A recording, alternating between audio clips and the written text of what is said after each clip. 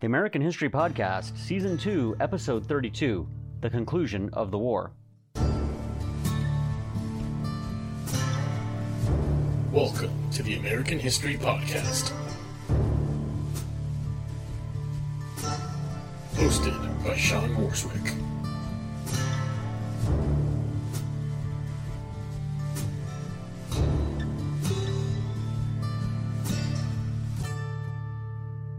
Hello and welcome back.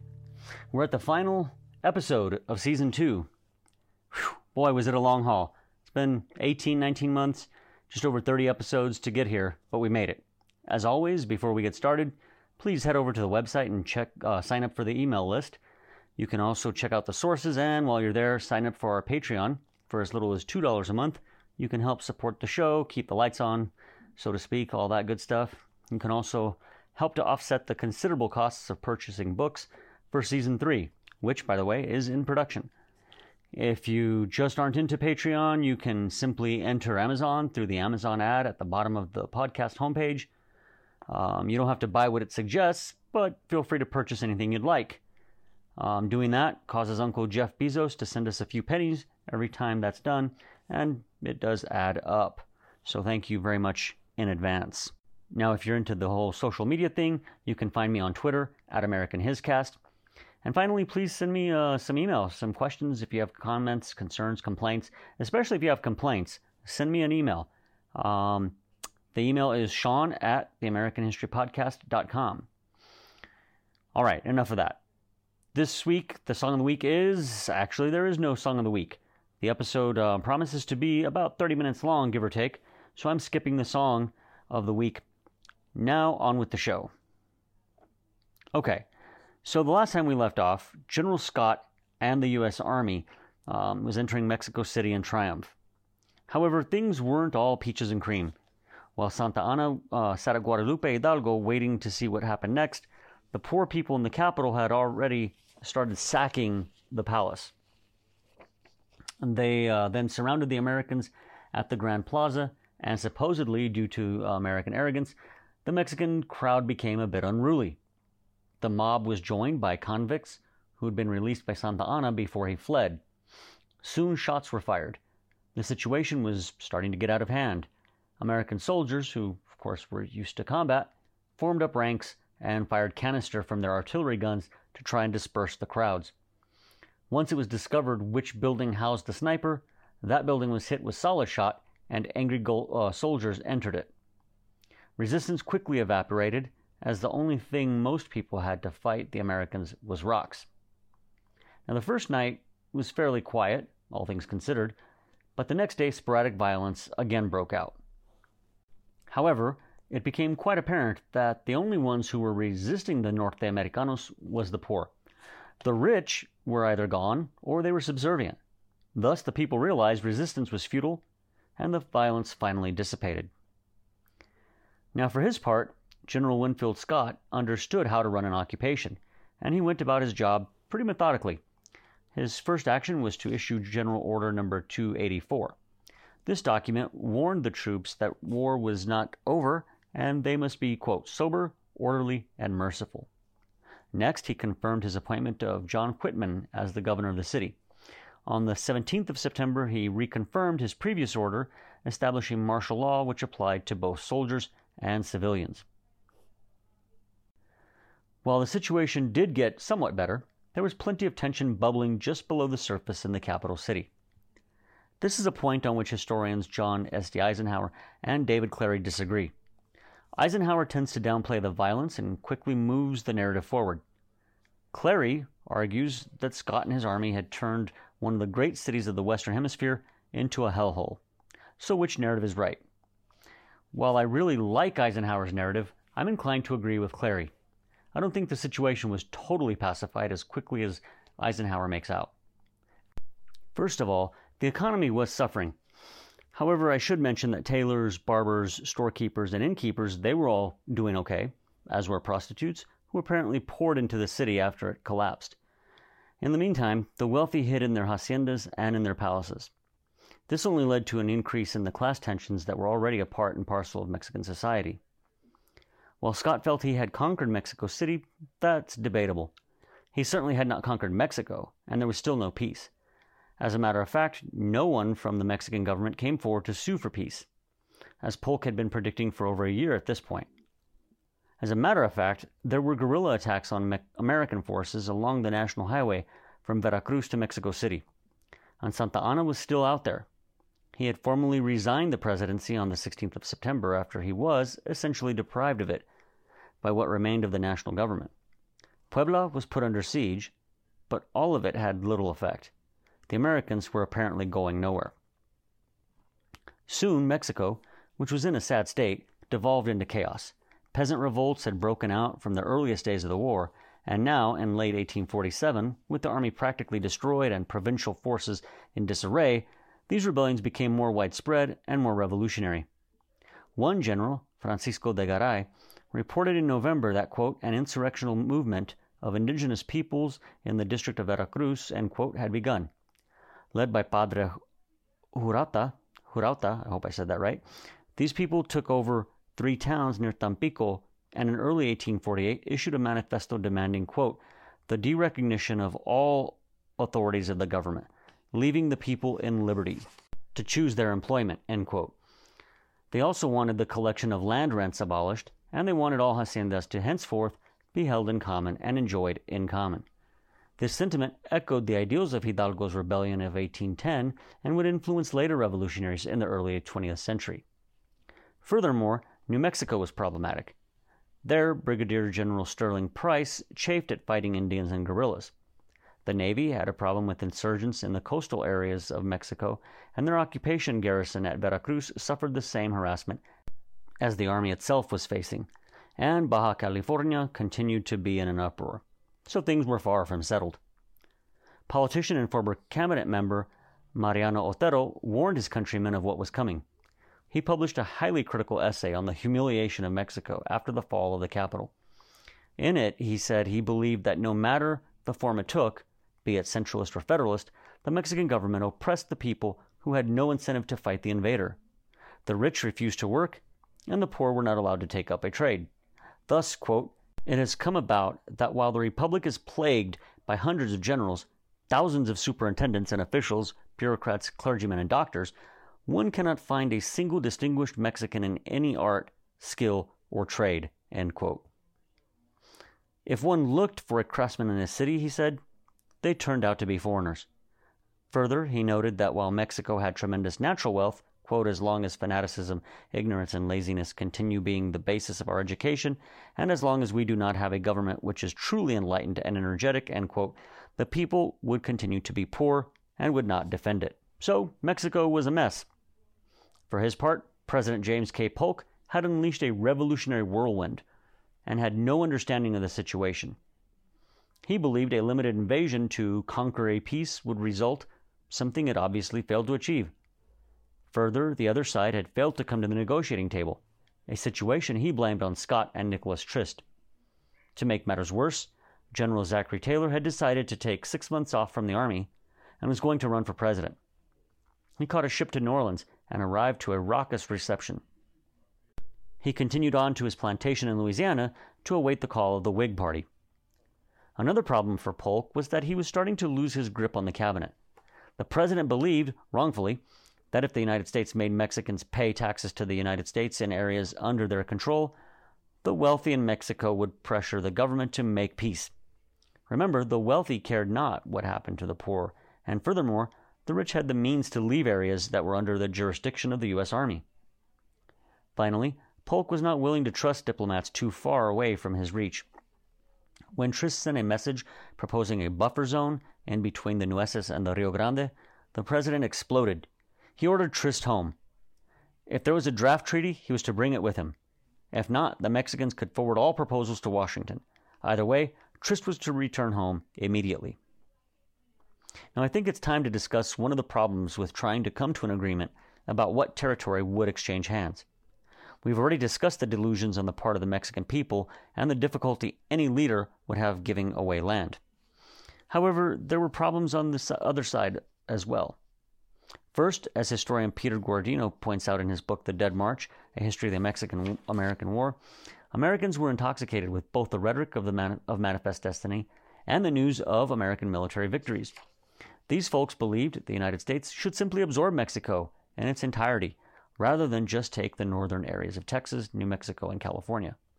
Some Americans felt that there was no reason not to take advantage of a defeated and, in their minds, quote, racially inferior people, end quote.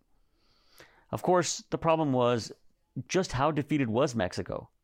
While the major engagements might have been over, guerrilla warfare was taking place in and around the regions where American forces held power. Now, we've spoken about race and ideology before, but it would behoove us to revisit this topic in the context of the end of the war. Some Americans believed that if the United States took Mexico, the superior American race, whatever that meant, would eventually bring Mexicans up to the level of Americans. Others assumed that Mexico would have been forever governed by an American elite. Basically, Mexico would be a colonial possession of the United States. However, this movement to control all of Mexico faced significant opposition. First, opponents argued that keeping all of Mexico would upset the sectional balance of power in Congress, something that was more and more coming to dominate American politics. At least a few Southerners believed that under American rule, Mexico would be open to slavery, while others felt at least some of Mexican territory would be free soil. Northerners, in general, believed if Mexico was to be taken in its entirety, it would be open to the extension of slavery, and thus they were against that idea. Having said this, the real issue, again according to Guardino, was the fact that the Americans believed Mexicans were racially inferior to them. Quote, if American success in the world really rested on the superiority of Anglo-Saxon Protestant white people, what good would come of making millions of dark-skinned Catholics American citizens, end quote. Another problem in the minds of Americans was if these Mexicans were colonial subjects and not citizens, how does that work when the United States was a republic based on democracy? Would this be a threat to democracy? Thus, it seemed the best course of action was to incorporate only those areas which were thinly populated by Mexicans. In other words, New Mexico and California. Now remember, Texas was already seen as part of the United States by Americans. Finally, you might find it ironic that many of the most racist and anti-Catholic sentiments made in the U.S. Congress during the war were made not to justify unlimited American expansion, but to argue for limiting American expansion. Now, another problem with all of this was the idea that the United States had enough military power to actually take all of Mexico. Yes, some politicians believed it, but that doesn't make it true. As we've seen, even with this fall of Mexico City, there were still Mexicans who were willing to spill blood and treasure to fight the occupiers. These people were convinced that Mexico had a core set of values and beliefs, and these were threatened by Americans who held a racist anti-Catholic view, as well as by the way American soldiers behaved in Mexico. Could these people ever acquiesce to becoming a part of the United States? General Winfield Scott believed they would never do so. On Christmas Day, 1847, he told his superiors in Washington, D.C., that some Mexicans favored annexation, but that it would mean a permanent military occupation of the country. He went on to frame his argument in a way that was often done by Americans when discussing Mexico and Mexicans. Mexicans did not participate politically, and Mexicans were incapable of peaceful self-government. Now, by the end of 1847, it appeared that the moderates in Mexico and Trist, who was still in Mexico, by the way, were ready to reach a mutually acceptable agreement. Now, I know earlier I mentioned the fact that Polk, through his Secretary of State, had ordered Trist to return to the United States, and that he, Polk, was insistent on taking more territory as a way to punish Mexico for its intransigence. Now, in our day of instantaneous communications, things like text messaging, Skype, and FaceTime, amongst others, the idea that Trist would simply ignore Polk seems insane. However, things in the 19th century were much different. The letter from Buchanan to Trist was sent on October 6th. Trist received it about 6 weeks later on November 16th. At this point, Trist believed the Mexican government was ready to give the United States everything Polk originally desired, and he thought that if he left the country, it would put the chances of obtaining a treaty in jeopardy, or at the very least, delay that for many months. So he decided to stay and negotiate. Now again, all of this seems strange to us. But in a world where communications were not instantaneous, diplomats operating far from the center of power were given wide latitude and understood they'd be judged not on strict adherence to orders, but on success or failure. However, Trist did eventually pay for his defiance, as his career of public service was derailed. In the meantime, by January of 1848, negotiations commenced. While the Mexicans still wanted to see the boundary at the Nueces River, they were willing to give up New Mexico and California, as long as they were given a large sum of money for the land, and the Mexican people who were living there were allowed to keep their land and continue to practice the Catholic religion. The Mexican negotiators eventually gave up on the idea of the Nueces River as the border, and various other details were ironed out. Thus, on February 2, 1848, the Treaty of Guadalupe Hidalgo was signed, named after the Mexico City suburb where it was signed. American possession of Texas was officially recognized, and the boundary of that state was recognized as the Rio Grande. The United States also received all of the territory that now makes up the American Southwest states of California, Arizona, Nevada, Utah, New Mexico, and parts of Wyoming, Colorado, and Oklahoma. Now, to compensate the Mexicans for their losses, the United States paid $15 million and agreed to pay the claims of American citizens for property damaged during Mexico's internal conflicts. These are the things about the treaty that most Mexicans and Americans remember about it, if they remember anything at all. It is generally known as a landmark of American expansionism and evidence of the strength of the expansionist desires of Americans in the late 1840s. However, it is also indicative of what and whom a Mexican government at its weakest point was still willing to fight for, even if it was only able to do so through diplomacy. As historian Brian DeLay points out, Article 11 obligated the United States to stop Native American tribes in the newly transferred territories from raiding into Mexico. Further, it made it illegal for American residents to buy Mexicans who were captured by Indians during such raids. It also prevented them from purchasing livestock or stolen property from those Indians as well. The Americans would also try and rescue any Mexicans who were captured by those Indians. Remember, Indian raids had devastated the residents of northern Mexico before and during the war. The irony of all of this is that Indian raids were caused by the market the American economy provided. Americans saw the products these Indians were selling thanks to the raids.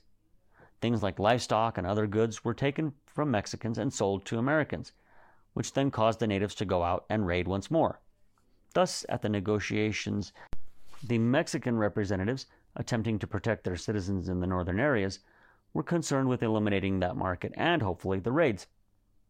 However, the negotiators were not simply interested in protecting Mexicans who were still under the jurisdiction of the Mexican government. They also wanted to protect, as I mentioned earlier, the Mexicans who found themselves suddenly under the auspices of the United States government. The commissioners were able to get Trist to agree to Article 18, which obligated the United States to respect the property of Mexicans in California and New Mexico. This was an attempt to ensure Mexicans were not treated the same way Indians had often been treated by the United States. In other words, the Mexican negotiators wanted the Americans to extend citizenship rights to Mexicans, something that was a very big deal. Remember, in the Jacksonian period, citizenship rights were tied to racial ideology. So getting the Americans to extend citizenship to those considered racial others, that was significant. Mexican negotiators were also very much aware of the strong anti-Catholic sentiment that was present in the United States, and they were able to get Trist to agree to specific protections for Catholic worship in the territories that were being transferred. Article 9 guaranteed Catholic priests would be able to work unmolested in the new territories. Property of the Catholic Church would be protected, and Mexican bishops would be able to communicate with their flocks in the newly acquired lands. So you had Mexican negotiators who were working on behalf of their soon-to-be former countrymen. However, not all of their efforts would be successful in the long run. Now, of course, there was still the problem of ratification. First, would Polk accept a treaty which was negotiated by an ambassador whom he had recalled, and which did not include all of the territory he now wanted? The answer, as it turned out, was yes. The fact of the matter was, there was a growing anti-war faction in the Congress, and they could cut off funding for the troops. If he failed to approve this treaty and he sent another ambassador to Mexico, there was no guarantee he would do any better. So, after noting an objection to Article 10, which dealt with land rights in Texas, the president sent the treaty to the Senate for ratification. While some on both sides objected to one aspect or another, for example, the expansionists felt they should have acquired more territory, in the end, the treaty was approved on March the 10th by the United States Senate and by Mexico on May 19th. Thus, the treaty went into effect May 30th, 1848. So, what to say as a conclusion? Well, first, let's kind of go back to the introduction. Back then, if you remember way back when, I said the reason for this season was that, in many cases, this war gets ignored in U.S. history classes here in the United States. The fact is, it's sandwiched in between the Age of Jackson and the American Civil War. And thus, we kind of skip through this. Another problem is that teachers have to make choices about how much attention they can give any topic. If you are in, for example, an advanced placement U.S. history course, you have to cut something down to make room for other topics. So, for example, you might want to discuss the Age of Jackson, slavery, the Market Revolution, the Mexican War, and the lead up to the Civil War. And usually that's all before Christmas. However, that's a lot. So maybe you decide to cut something out. What do you cut out? If your course is AP US, chances are you're going to cut out the Mexican War, as that is one that's rarely tested. Further, the war doesn't paint the United States in a good light, so again, it's likely to get cut down or brushed over. Now that we're at the end of the war, what the heck was this war all about anyways?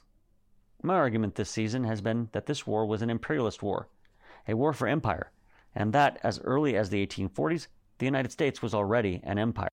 This is, no doubt, not a popular opinion. As a matter of fact, when I call the United States an empire, I often get pushback from students as well as folks on Twitter. Of course, the United States isn't an empire, they say. Don't you remember the Pledge of Allegiance? This is a republic. However, there's an entire body of work that deals with the United States as being an empire, and not just an empire for a moment in the late 19th and early 20th century. Historians such as Niall Ferguson of Harvard University and Andrew Bacevich, pseudo-scholars like Max Boot, authors like Ron Paul and Patrick Buchanan, who all of these people are from the left and the right, all of them have written about American empire, as have others. Chalmers Johnson is one example. Furthermore, the United States, while it does not call itself an empire, certainly acts like one. It has military bases spread throughout the world. While some might argue this is to protect her and her allies from aggressive nations like Russia and China, I would disagree. During the 1990s, when the Cold War ended, rather than dismantle NATO, an organization whose purpose no longer existed, the United States and the Europeans expanded NATO, much to the chagrin of Russia, who had been promised that no such expansion would ever occur. Further, instead of closing down its overseas bases and bringing home the troops, the United States kept them overseas and kept many, if not all, of those bases open.